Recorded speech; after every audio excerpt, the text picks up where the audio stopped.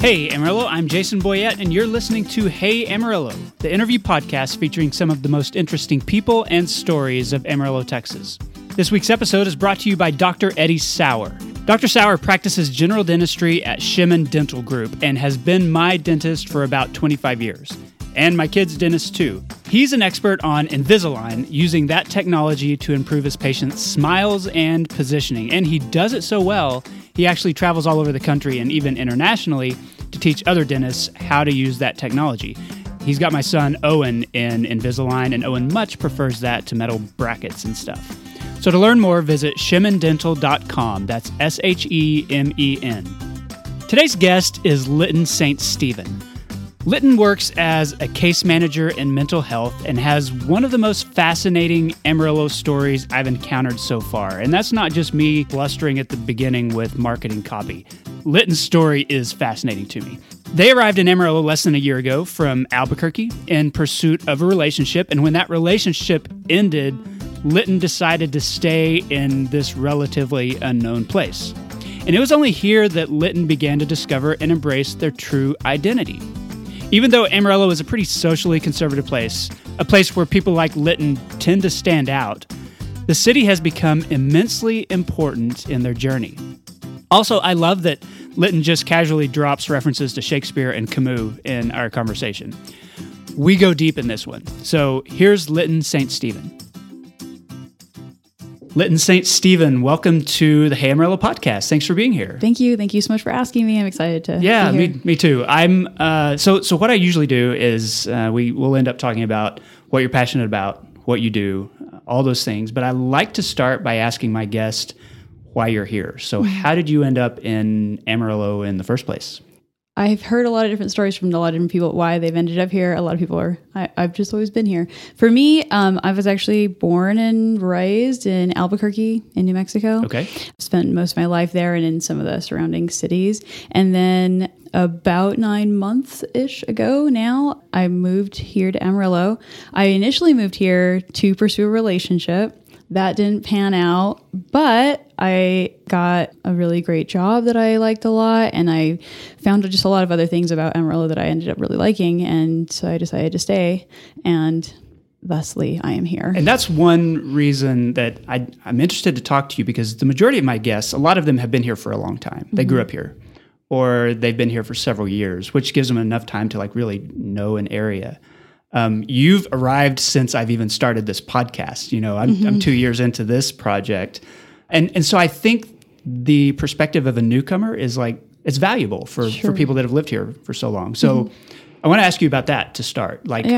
Coming from Albuquerque, which is its own kind of place, still part of this region, and we're familiar with it. But what did you discover here in Amarillo once you arrived here? What was the impression that you got? That's so interesting to me because, certainly Albuquerque, or Albuquerque, as it's sometimes called, definitely has its own kind of odd vibe. It has a lot of, artists. It has the university there, so there's a lot of the student population that brings a lot of diversity to the area, which is wonderful.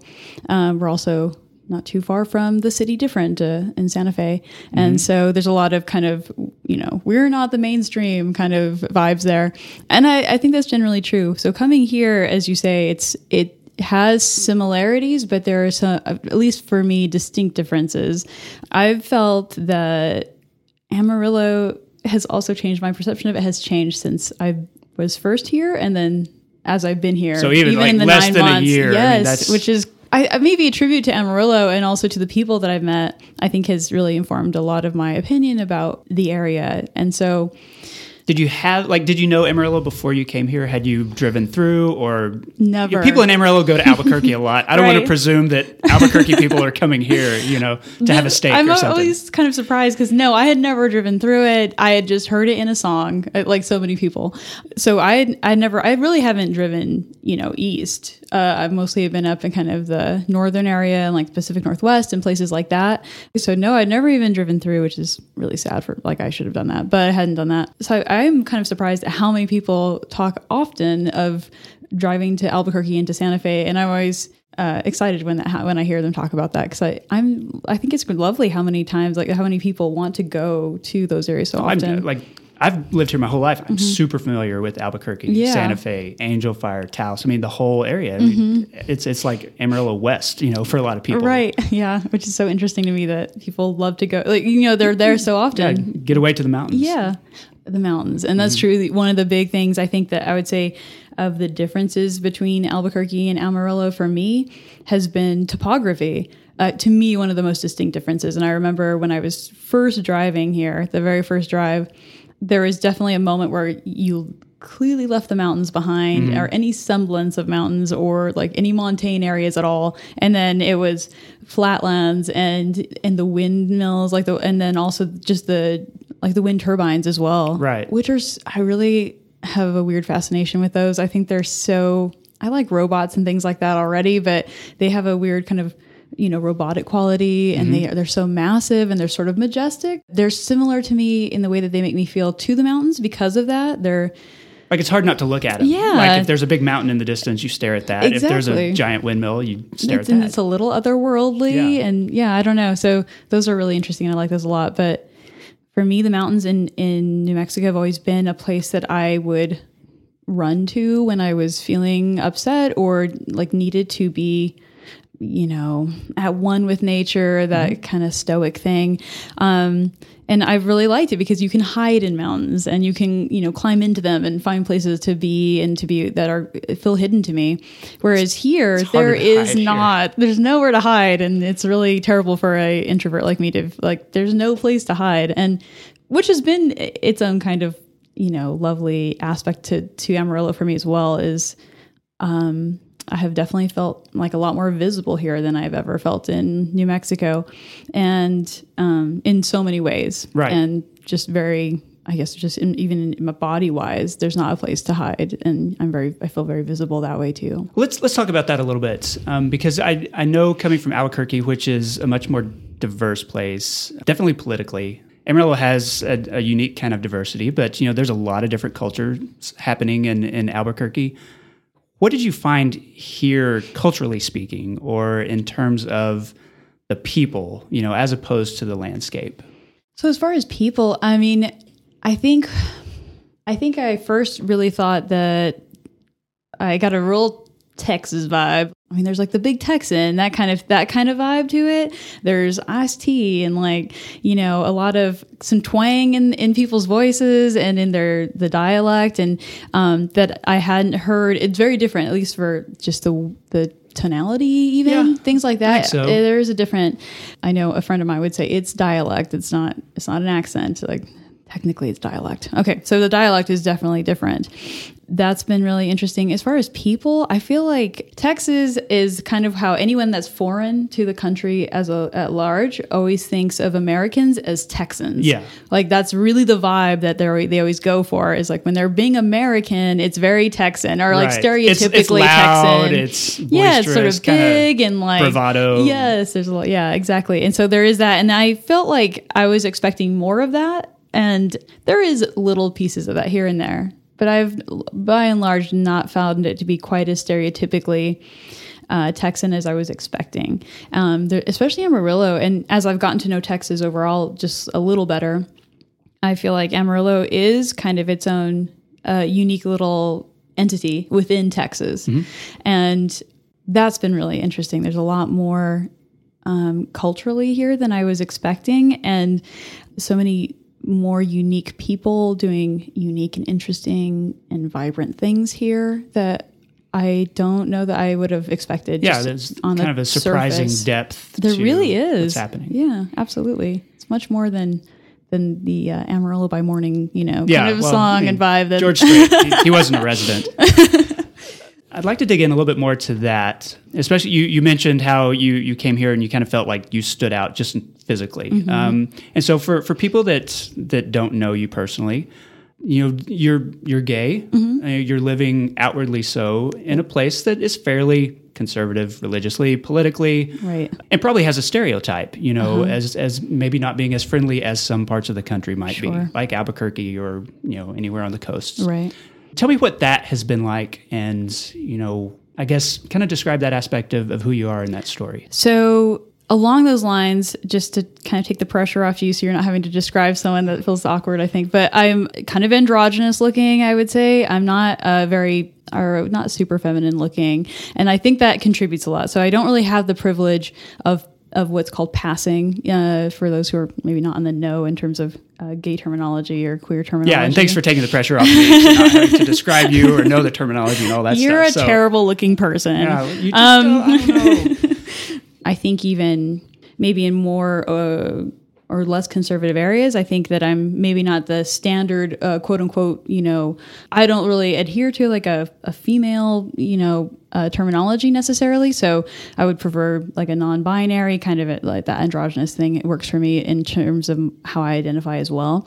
And so I think that's reflected in in my external appearance as well. So given that, I think that it's kind of inevitable that I would stand out a little bit. Right. But I've also noticed, and I've spent a fair amount of time on the Western coast and the Pacific Northwest in that area. And I definitely stood out less there than I do here. And even in Albuquerque, which I hadn't really considered. The other thing, just a little bit on that, is that when I was in Albuquerque, a majority of my time there was spent in a queer circle, but I didn't identify as exclusively gay or lesbian, and so my appearance has changed quite a bit also externally from when the time that I was living in Albuquerque to here. So that probably plays some role in this.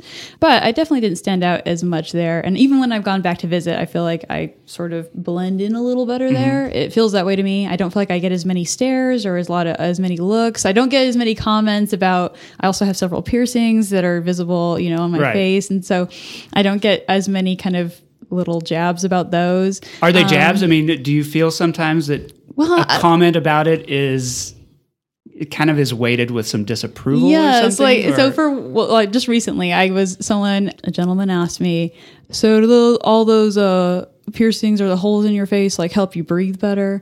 I'm like, do you really think that's what they're for? You're real funny. Yeah. Let's think about this. So no, I do kind of think of that. I do think that those are jabs. And I think they're intended to be, and I take them, I don't really mind that much. I understand that I don't think I have a very typical appearance, which is, intentional. But I also tend to be pretty open about it. Anything you fully embrace about yourself really can't be used to hurt you. So I really adhere to that kind of idea, and I feel like it's protected me a lot. So it's like an emotional shield, and that sounds sort of almost crustacean in terms of like a crab-like thing, but It's really not meant to be. I feel like I try to have a lot of give and take and flow in that. But yeah, I've told people so often how odd it is to have spent so much of my time in my life trying to hide. I definitely had a lot of issues with depression and anxiety, and that was a big part of it, was trying not to be seen. Okay. I didn't like that at all. And then coming here at this point in my life, I feel the most visible that I've ever felt in my whole life. Right. And weirdly, I probably am the most comfortable with it, which to me speaks a lot to just my evolution as a person. And it's been very affirming in more ways than not. And, the idea of having people make jabs or little comments that I think aren't friendly is so much it's not the majority at all. It's usually a rarity. It's more often that I get people commenting on that they like my look, or they think my style is nice or cool or whatever. And that's so lovely to hear. Right. And it's really affirming. And I mean, I just am always kind of amazed by it. I think that I also tend to have a different idea of myself, as we all do, than maybe what I'm projecting or what I am giving off. And so when people kind of reflect that back to you and hold up that Shakespearean mirror, it's really lovely to see, that's what I'm giving off. Yeah, that's what people see. Yeah, that's what people are seeing. I've talked with a lot of guests when we talk about the surprising diversity of Amarillo, is that if you are in search of a group of people who have similar interests to you, or similar life experiences, or whatever, you can find those people in Amarillo. You have to look for them. And that there's nobody who's truly isolated here. And I wondered about being here less than a year and finding a community of people that are your people. Have you been able to do that here, and to feel like these are the people that I belong with, even though I'm new here? Right. Yes, I have. Very recently, honestly, I think when I first moved here, I was the most lonely I've ever been in my entire life. And I honestly, I feel like I've been lonely in my life, but I did not know that level of loneliness existed. And it was not a fun time. It was really hard. But I think it's also given me, because life is a bunch of contrasts and checks and balances, and that's what they inform each other. It's those really dark sides of life, I think, that really can inform the better parts.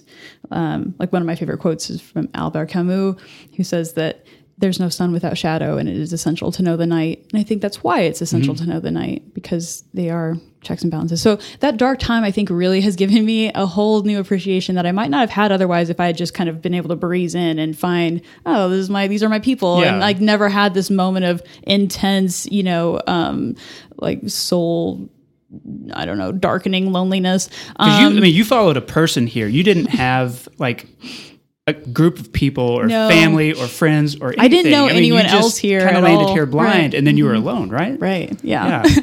Definitely not crying in a hotel room by myself. That's not at all what happened. So no, that's true. I didn't know anybody else here except for really this one person. And so, and when that didn't work out, it just kind of was like, okay, I don't really know anybody here. This is a whole different experience than I was expecting it to be. I had come in with this like one idea of what it was going to be like, and it was kind of upended and into a completely different experience, which I'm really grateful for now. I can look back now and say, oh, that was tough, but also I feel like it's just given me this lovely appreciation for the people that I do have in my life. So how did you find those people? Like, how did you dig in and find people that you can connect to here?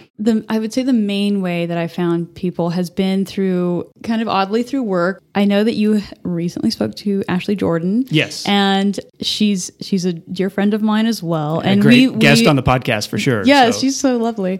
So we went to a sex trafficking summit. We were both there, and that's where I first met her. And we kind of reconnected in Amarillo, and that was in Lubbock. And then we were reconnected here in Amarillo. And she introduced me to so many people that I consider dear friends now, and that I, love and admire. And it was really through Ashley, honestly, a lot that I always like to give her as much credit as possible, because I think it's such a kindness to introduce people to other people. I mean, I don't think you think about that until you're in the moment and you really don't know anybody, and you don't realize what a gift it is to just have someone who has connections and can say, hey, here's this person, you might like each other, or here's just this person, talk. Which is a simple thing to do, but it can be life-changing truly for somebody meeting the person or a person or somebody that's going to, impact their lives. Just the opportunity too was really, really life-changing for me in this moment in time in my life. So, all hail Ashley Jordan, because she's lovely and she just gave me such a wonderful gift. And so many of the people that I know and love now are as a direct result of just having met Ashley. So that's the main way. I feel like, as you say, there are kind of groups sometimes. Of course, we all have the work group and then, like a social group. Right. But there are so many lovely people I work with as well who've, given me so much community and outside of work even, and are just really, I'm so grateful to know them. And they've been also instrumental in kind of just helping me form a community, which, again, I never thought about this because I lived my whole life in mostly Albuquerque. And so I knew people since forever, and I never didn't know people. And all my family is in Albuquerque. And so, it was never a thing that I even thought about. And then I moved here and it's like, I know no one. Right. Absolutely no one. And it's like, how do you create community out of nothing? And I hadn't ever considered that. But it is a task unto itself. And it's a really, I think can be a really lovely and like very, again, affirming task to have created community when you didn't have anything. You've mentioned work before. And I know that there are some limitations on how you can talk about your job and what you do. But tell me what you do here and sort of how that has kind of tied you to this area. You need a root to dig in and to really be connected here. So tell me what developed with that. So once I moved here, before I moved here, I started looking around to kind of see what would be in my field. I have my degree is in psychology, and that's kind of the main place that I've in that field is where I've really worked. And so I was a psychometrist back in Albuquerque. And wait, what's a psychometrist? A psychometrist is I thought I'd heard all the terms, but that's one I don't one know. That people, yeah, it's an odd one. It's basically what I did there was I would administer and score neuropsychological tests. Okay. So it would be kind of the instrumental portion of diagnosing someone with, for instance, dementia or, learning disorders. I did a lot of forensic testing there as well. So I would, test folks who were kind of in justice involved situations, especially when they were needing that for like a court case or something like that. Okay. If they were in the middle of litigation, like they would come and we would do a forensic evaluation. And so I did kind of the grunt work of that. And then I moved here, and so I was looking at kind of similar things. I'd also kind of had some experience running like a research lab at the University of New Mexico before that while I was in college. So I had some experience with data and things like that. Anyway, I was looking around here at psych and things that maybe had something to do with data and psychology. And I found a really interesting nonprofit that kind of like the local mental health authority here, or one of the local mental health authorities. And what I basically do is I kind of work in criminal justice reform now. Okay. That's a good broad heading for what I do. Right. And more specifically, I work as a forensic case manager within the local mental health authority, within the entity, and which is as most I think mental health authorities tend to be. It's a nonprofit here, which is always really great to see that those are operating. Amarillo has a lot of they do, nonprofits. which is so. I think that's really great. That's one thing. Another thing I was really surprised at is finding out how many nonprofits are operating within the area. Definitely didn't see that coming, and it's been so pleasing to see. So that's kind of a good general idea of what I do. Okay, so give, knowing that broad sort of category, give me an idea of what you do, maybe from week to week. What are some of the things you find yourself doing and some of the people that you're serving with your work? If I may, to that end, I would kind of like to go back a little bit to kind of the creation of the job that I hold now. Okay. I think it was born of tragedy and has become it's kind of transcended that, I like to think, or it's in the process of transcendence. So I don't know if you're familiar with the Sandra Bland Act. It's Senate Bill 1849. Yeah, so I've heard of it, but okay. I don't. That's as far as my knowledge goes. Which is good. You've heard of it. So it was passed in 2017, and it was kind of is a call for just a lot of changes to the way that mental health authorities operate, and specifically within like a justice involved program. So within jails and things like that. So some of the changes that were kind of called for were affecting Texas County jail operations and jail standards. The kind of key component of the Sandra Bland Act was the Code of Criminal Procedure was amended to require that the sheriff had to provide written or electronic notice of potential mental illness to the magistrate within 12 hours rather than 72 hours. Based on the Sandra Bland, what happened with Sandra Bland in Waller County, Texas, when she was pulled over for a failure to indicate a lane change. Yeah, tell me, what is that story? What's the tragedy that happened there? So Sandra Bland was a 28-year-old Black woman. She, around July 10th of 2015, she was kind of driving through the area in Waller County, Texas. She was subsequently booked into a county jail, and I believe on suspicion of assault of a police officer or of a peace officer of the peace. So we all know that there's video footage of that was taken by a bystander at the time. So we have a good indication of what actually happened during the arrest. She had a cigarette that she was smoking in the car. He asked her to put it out. She asked why she needed to do that within her own vehicle, and it became an altercation. She was pulled out of the car, by force. There's a lot of that there.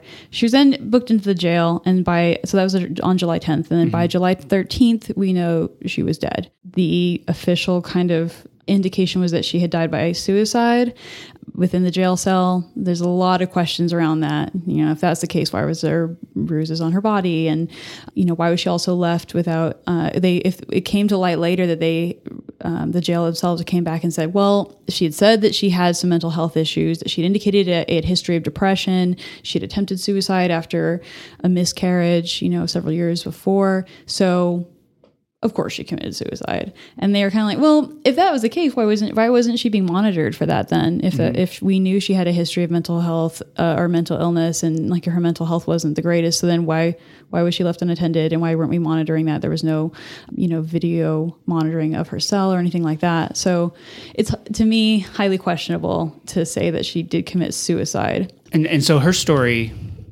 sort of led to the passage of this Senate bill. Right.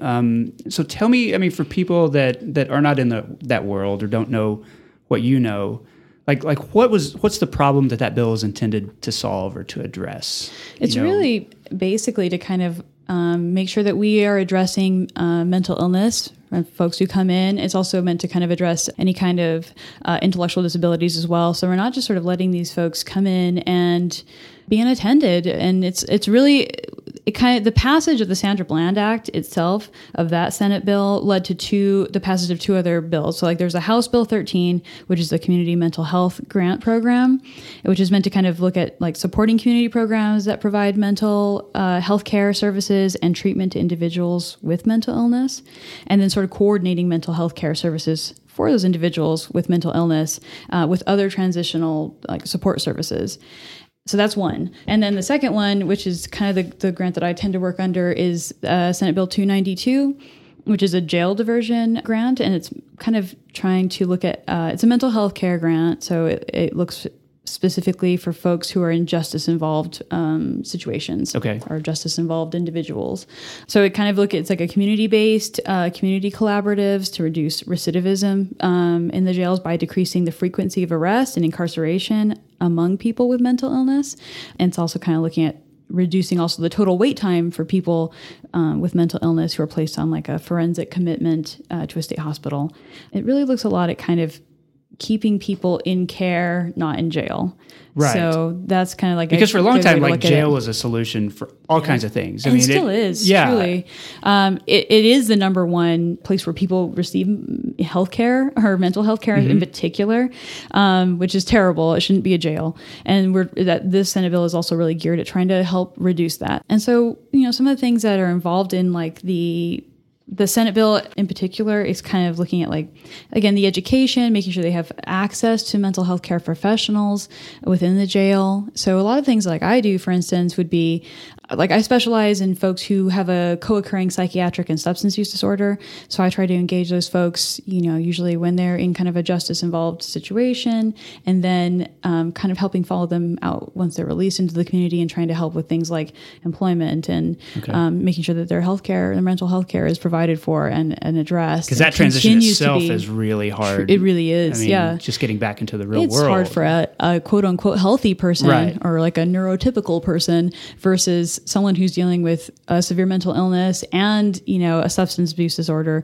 Like those are 2 big ones that would be hard for anyone to deal with. And then you've got the justice system involved on top of that. And we all know, just from if you've ever had like a traffic ticket or something like that, how those issues compound like crazy. So the more serious your charges are, the more that those are going to compound. Right. You have a lot to navigate, plus your own mental health, and that's quite a lot. So it's really just trying to help folks manage their mental health, manage the kind of legal aspects that they might be dealing with as well. And then of course the substance uses additionally. So we look at we're looking at more of a holistic, broader kind of approach to individuals, as opposed to just being like, well, we're just going to treat the mental health and then like their mental illness, and we're going to treat that and like forget about everything else. Right. Because it doesn't it's connected work. To everything. Right. Else. And we know it doesn't work. We know, and then mental health and like mental illness and substance abuse disorders, those 2 tend to really go hand in hand. You almost never see one without the other.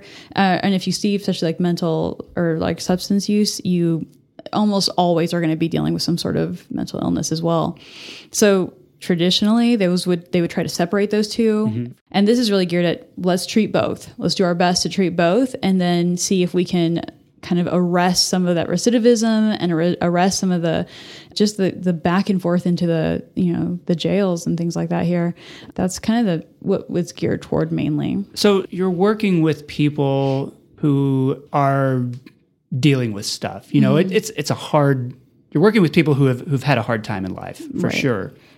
Do you see your job like is it a difficult job for you mentally, psychologically, spiritually, or is it like a hopeful job where you're helping take them maybe to a better place? I mean, I'm just thinking about the toll that it takes, to do the kind of work that you do day in and day out. What kind of gives you fulfillment about that work?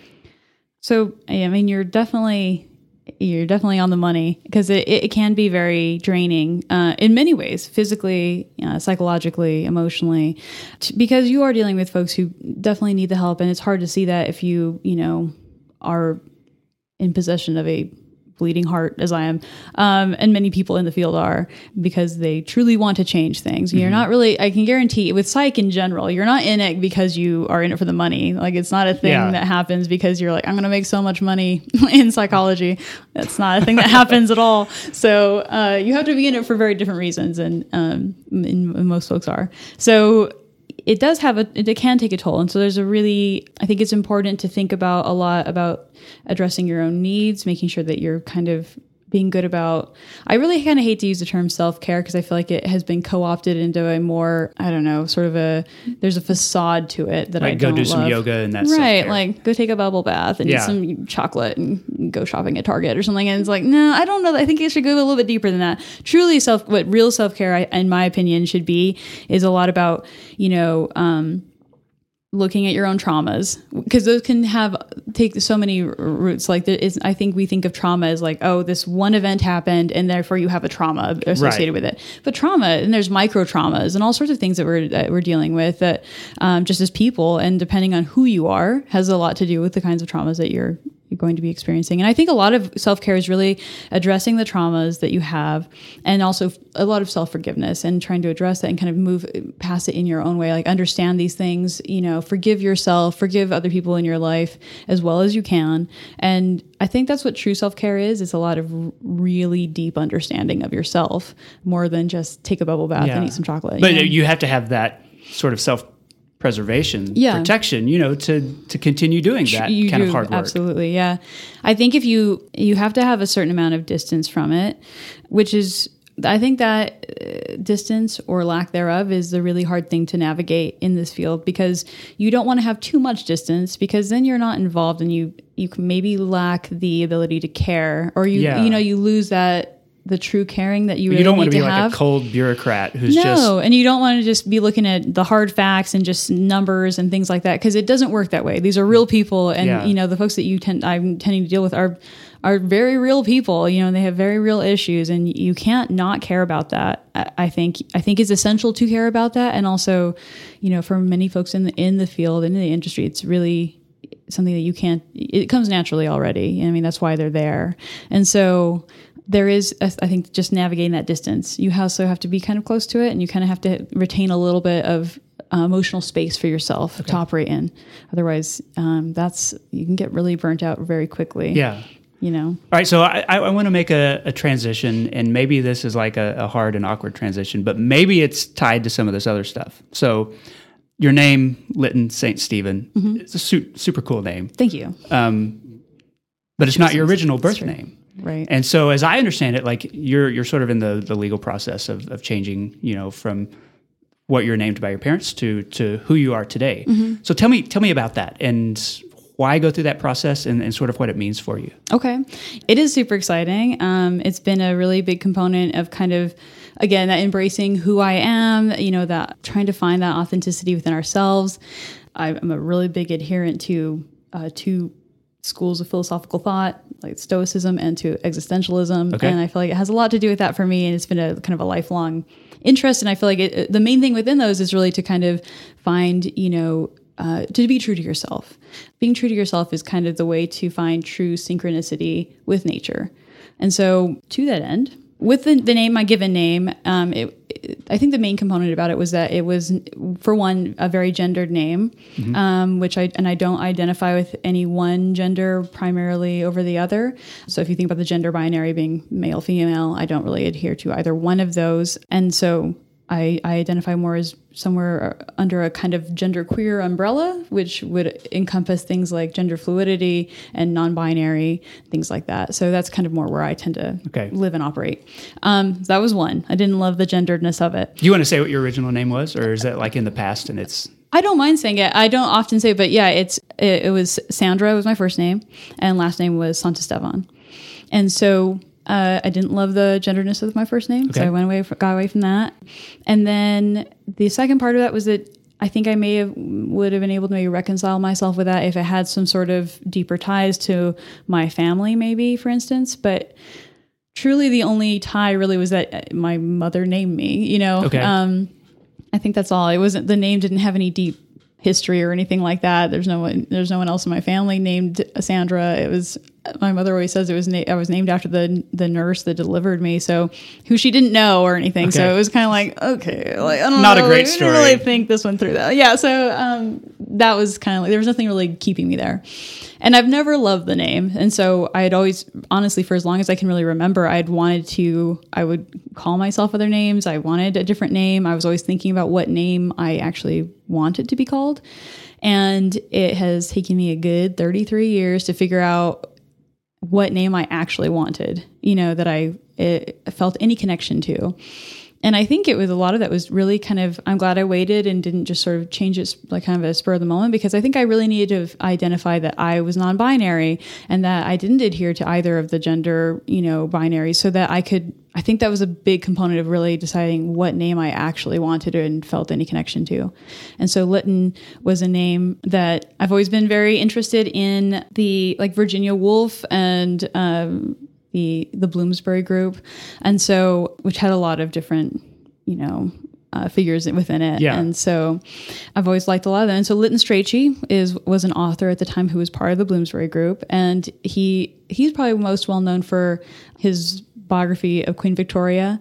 He really changed how biographies were written at the time. He added a lot of kind of deep psychological insight paired with wit and humor, and so that was just not done at the time. And so he was really well known in the circles for that.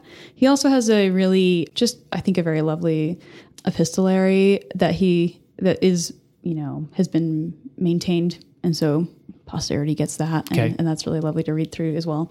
He just wrote amazing letters. And so that's really fun to read too. But anyway, he was one that I really always liked his writing style. And I definitely, you know, have always loved Virginia Woolf and all of those as well.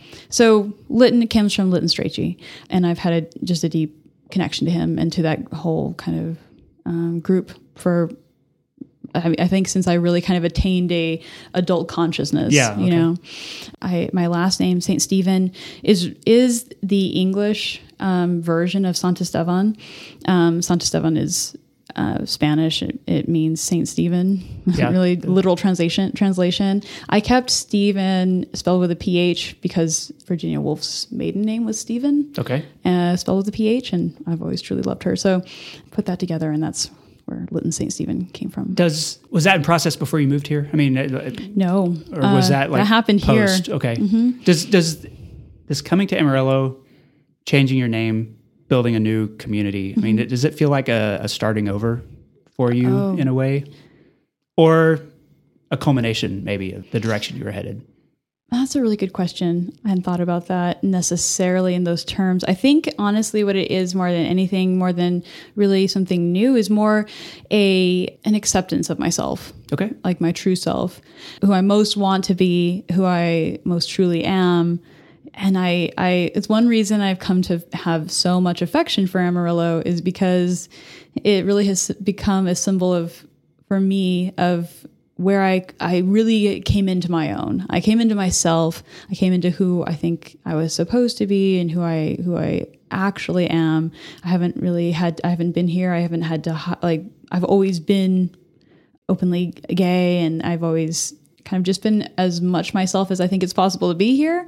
And versus in Albuquerque, I had just a very, tumultuous history with my identity and who I thought I was, who I wanted to be, who I felt I should be. A lot of, compulsory things in terms of identity, and I just in Albuquerque. So I love Albuquerque dearly, but there's a lot there for me psychologically, I guess you could say. Okay. And so here it's been really lovely because I feel like I have so much affection for Amarillo because I am who I am here, and I have always been this within this space.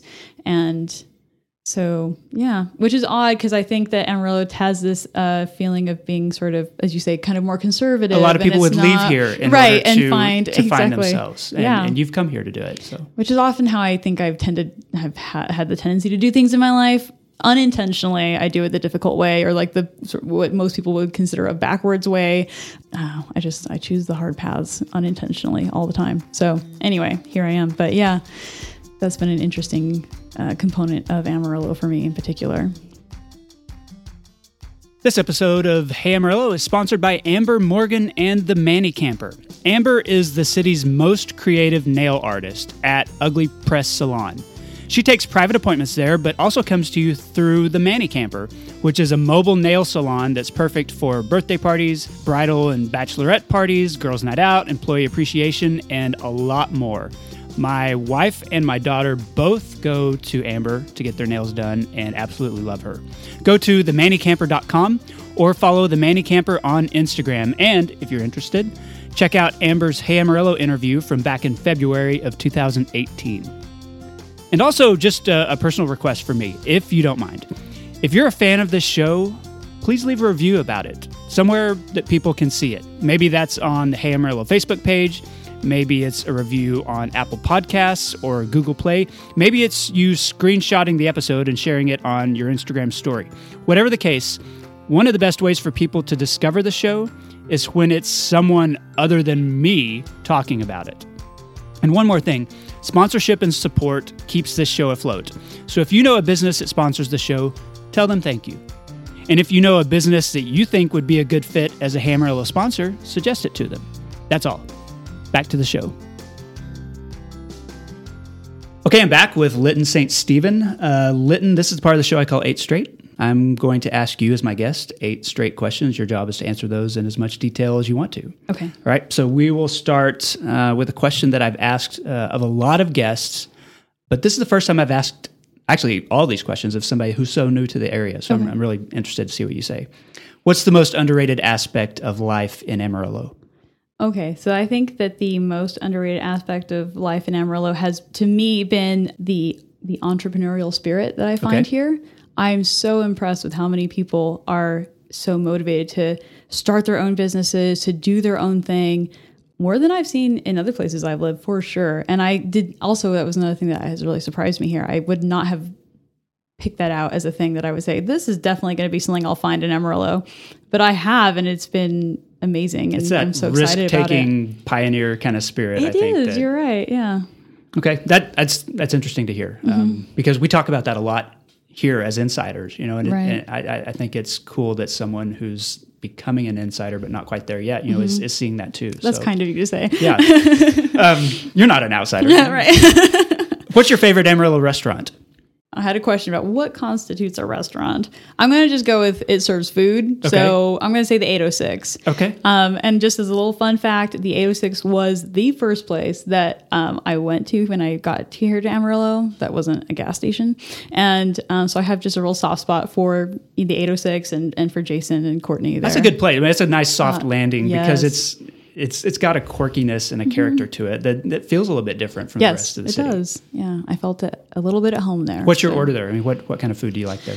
I really like their brunch. They have a great brunch. And I also really like that they have some vegan and sort of vegetarian options that are really, that's been hard to find here also. So much meat here, which I get. It's great meat, I'm sure, but I'm not a big meat eater. I wouldn't call myself a vegan or vegetarian, but I definitely lean toward that side. So it's really nice that they have options like that. And of course, you know, they just do such a great job with it. And I feel like they actually care about the things that they're serving and the people that they are feeding. And it's really lovely. What does this area have too much of? Homogeneity.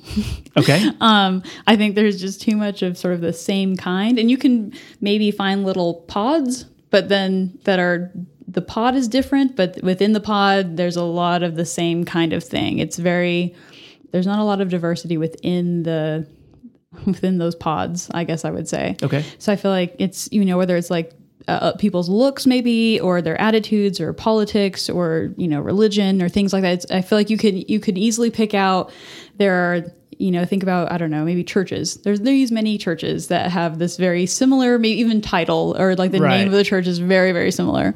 Or you look at like a certain kind of look. There's a very, like a faux kind of jewelry thing that kind of happens, and has its own beauty. Believe me, kitschy is its own, has its own kind of quality to it. But I think of Santa Fe, kind of the same way. Exactly. It's just a different style. That's very true. And I would say I want every place I'm in to have a little more, heterogeneity. Okay. Just to go the opposite form of that. Yeah. Okay. What does this area not have enough of? Back to, I guess I kind of answered my own question, right? Heterogeneity. I think it needs to be, I would love to see a little more difference, like a little more, I would really like to see more, like, I don't know how to say this, intermingling, like a cross, I'm not sure. Of the pods? Yeah, maybe the pods could intermingle a little more. I think that would be interesting.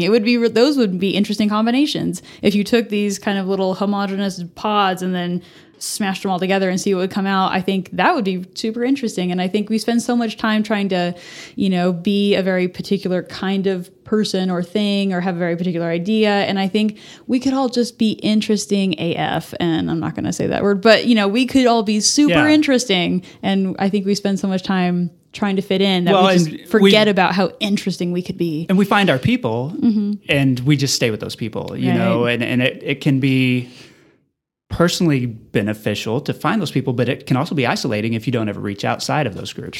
True. Yeah. How do you describe Amarillo to people outside the area? And so, thinking of people maybe that you knew before you moved here, and they're like, "Where is this place that you're living in now?" How do you talk about it? And that definitely happened. Because a lot of people I knew were like, Amarillo, really? Like, what? Where even is that? Which is, maybe I wasn't talking to the right people if they don't even know where Amarillo is. But I would say that's another kind of just a two-part answer for me. One is the Amarillo that I think I would have described when I first moved here within like the first 5 months-ish. I would have said to me that it felt very stereotypically Texan.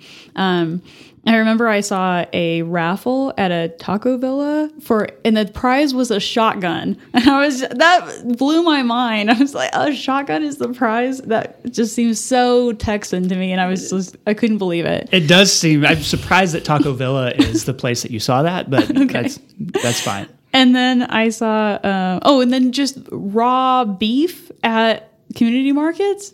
I think I even put it on my Instagram story at the time and was kind of like, what is going on here? This is wild. Texas is wild. Like, there's raw beef here. Yeah. And I mean, that I've been here a little bit of time and have been to, the community market has kind of come back.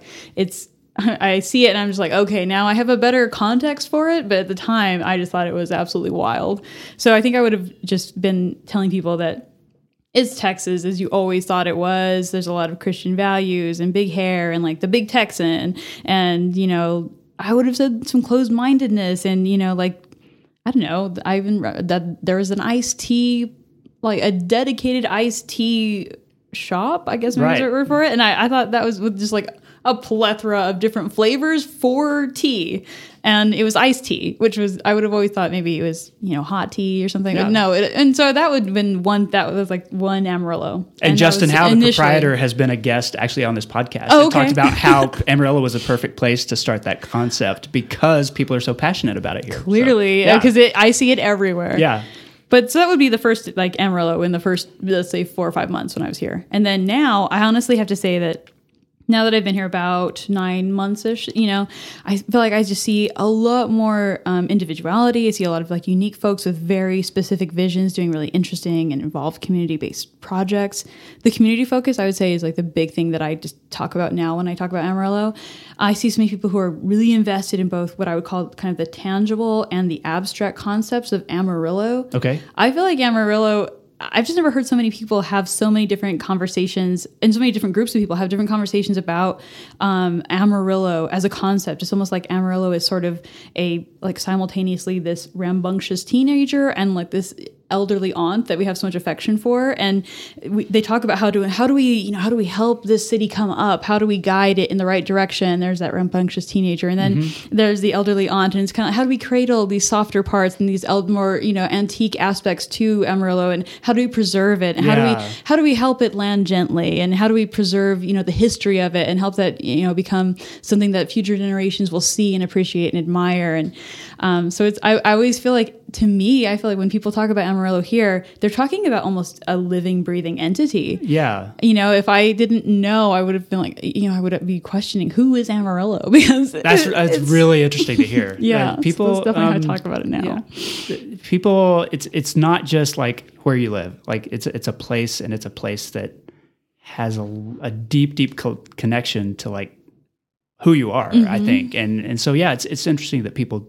Or that you hear people, and it sounds like they're talking that way. Oh, absolutely. And I feel like I hear that so much now, and it's so interesting to me. Okay, so you mentioned the Big Texan. I usually ask my guests, when was the last time you went to the Big Texan? I don't want to presume that you've been there yet. I mean, you haven't been here very long. That's a good presumption, because I have not You been have there. not? I've never been to the Big Texan. Did you have any perspective on it? Had you heard of it before you came here? No. You'd seen the signs, though, along I-40 coming to Amarillo about I'm the sure steak. that I did, and it never registered. I was like, it's a beef place. I don't know, Texas, whatever. Now I have a better idea of it, and I hear, so like the 72-ounce steak, of course, is notorious. And I would love to get there and see someone attempt that, because it will blow my mind. I already know to see someone even try to eat that much meat. It's worth it for the spectacle, whether you eat anything or not. Right. Go drink a beer there at the brewery. Exactly. Now after the beer fest. Yes, that was really cool. I did not know that they had their own beer. Actually the first independent brewery in Amarillo, which is really cool. So now I feel like I definitely have to go. Gotta go there. Yeah. What's your favorite coffee shop in Amarillo? I know you've already talked about the 806. I mean, is that your coffee shop? Or oh man, I honestly I'm hard pressed to think of anything. I do love the 806. So I would say that's my favorite coffee shop. It's definitely a go-to for me. I go there often if I think about when I'm deciding where I want to go. If I want to get out and just kind of be around people, but not really have to necessarily interact, but I'm also open to it. The 806 is just a great place to go. So. Okay, and this is another question that people who have lived here a long time tend to have a hard opinion about. I don't know about you. So Pack-a-Sack or Toot and Totem? Are you a patron of either one of those exclusively? I will be honest. I'm not a big convenience store goer. Hello, privilege. I think so.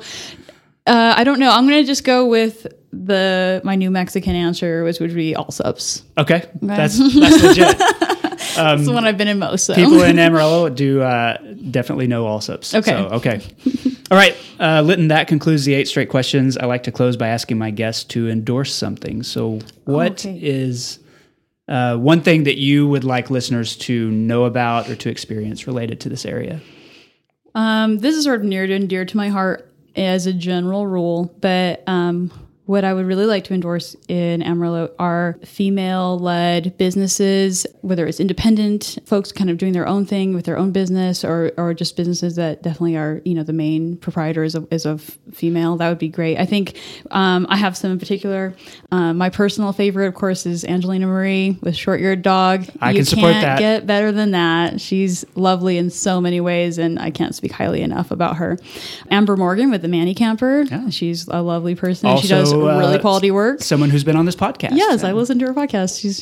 She's wonderful. I love her.